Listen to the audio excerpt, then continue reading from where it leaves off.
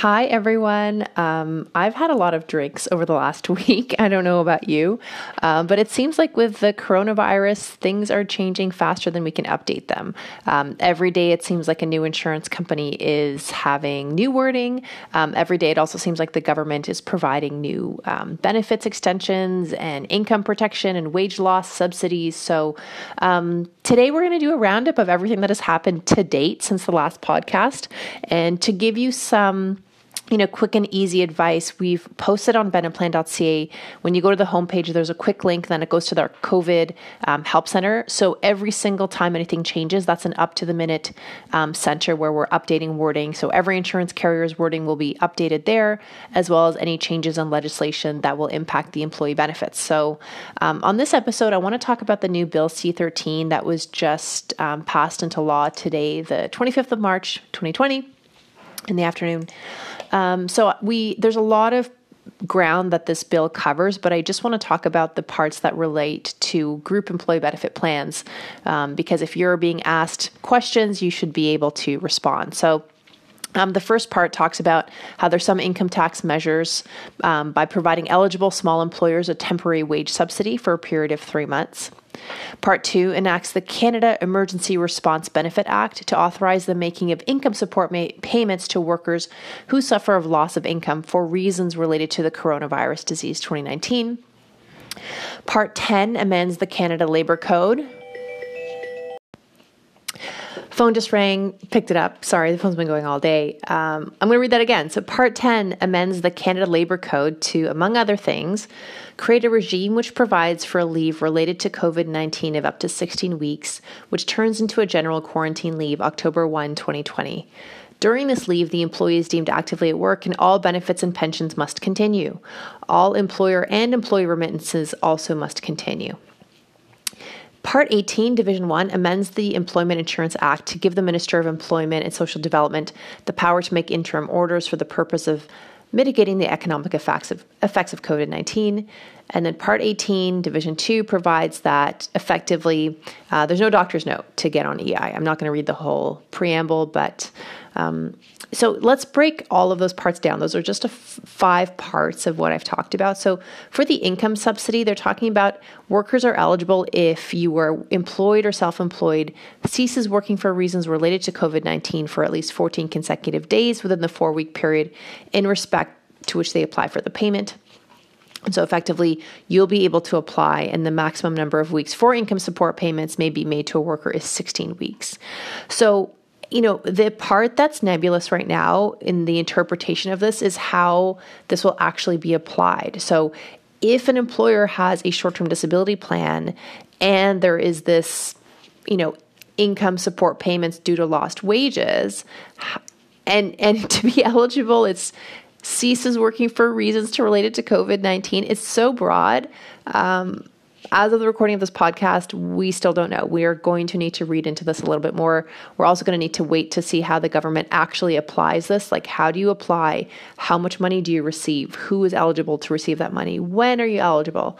So we still have a lot of questions, but I think if you have an employer who's looking at creating a subplan, a subplan is a supplementary unemployment benefit plan that would be a way and an instrument for an employer to top up what employees receive on EI. You might want to hit pause on that, or you might want to continue full steam ahead with that. I think a lot of employers are scratching their heads right now saying, well, I was already prepared to top up income if someone was on quarantine and on EI. And now if the government's going to provide income support payments, I'm not going to throw money out the window. So what are we doing here? But I think we still need to pause and take a look at that. Of course, if any payment was made in error, then that person is required to pay that back to the government, just like with any other benefit.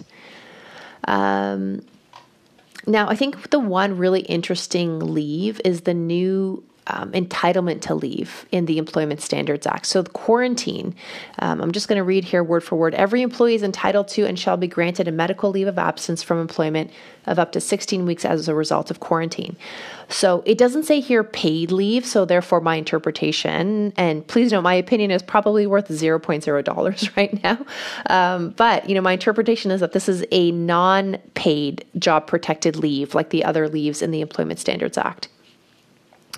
Now, I'm just going to read this entitlement. If the employee is unable or unavailable to work for reasons related to the coronavirus disease 2019. What does that mean? Does that mean government shutdown because of a non-essential business? Does that mean you're in self-quarantine because you might have contacted the virus but you have no symptoms? It's just so broad that it is causing us to cross our eyes a little bit as to how this is going to interact with employee benefit plans. Because as you know, if there's a layoff, if the company mandates a layoff, insurance companies are going to treat that differently than a job-protected statutory leave. So to back up, if an employer says to employees, I have a work shortage and this is not a coronavirus crisis, and they put them on layoff, then most insurance companies under normal, call it peacetime, not wartime, say, all benefits can be extended to the minimum notice period as if you're terminating them. So in Ontario, that's 1 week per year of service to a maximum of 8 weeks. But if you want to extend it longer than that, and especially if you do want to extend disability benefits from day one, you do have to ask for it in writing from the insurer. Most carriers don't automatically cover layoff for disability. Actually, they automatically stop disability coverage during layoff. So if you've got a carrier that is different and unique, you've got to read the policy and contract. Now, post-coronavirus, we're getting updates daily from insurance companies one by one who are falling and saying, okay, fine, we'll cover disability up to 90 days due to layoff, but not more than that, and you're going to have to document it. And, by the way, travel is not covered because no one's allowed to travel right now out of the country. Fine, so that's one thing. But if it is a statutory leave, and it's job protected, then all benefits must continue, and insurance companies must treat the benefits as if you're an actively employed individual.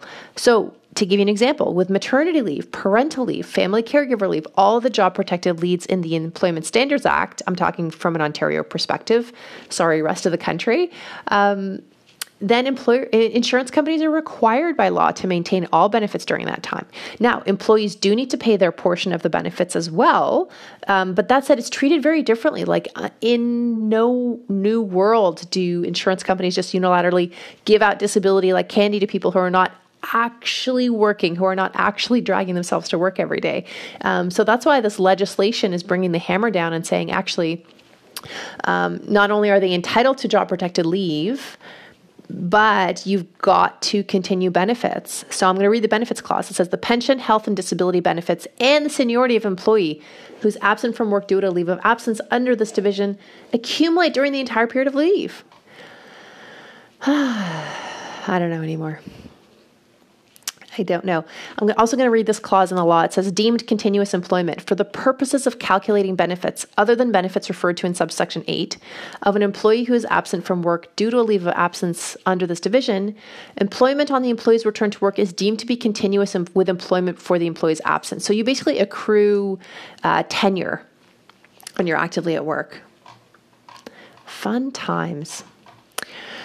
So I think what I'm going to do is draw a picture and post this online because I can only really understand this in a visual way. So if I think of it visually, if you've got an employee benefit plan that has the presence of short and long-term disability, and you have a company that's looking at you saying, what are we supposed to do here? Where do our employees apply? I would separate people into two specific camps.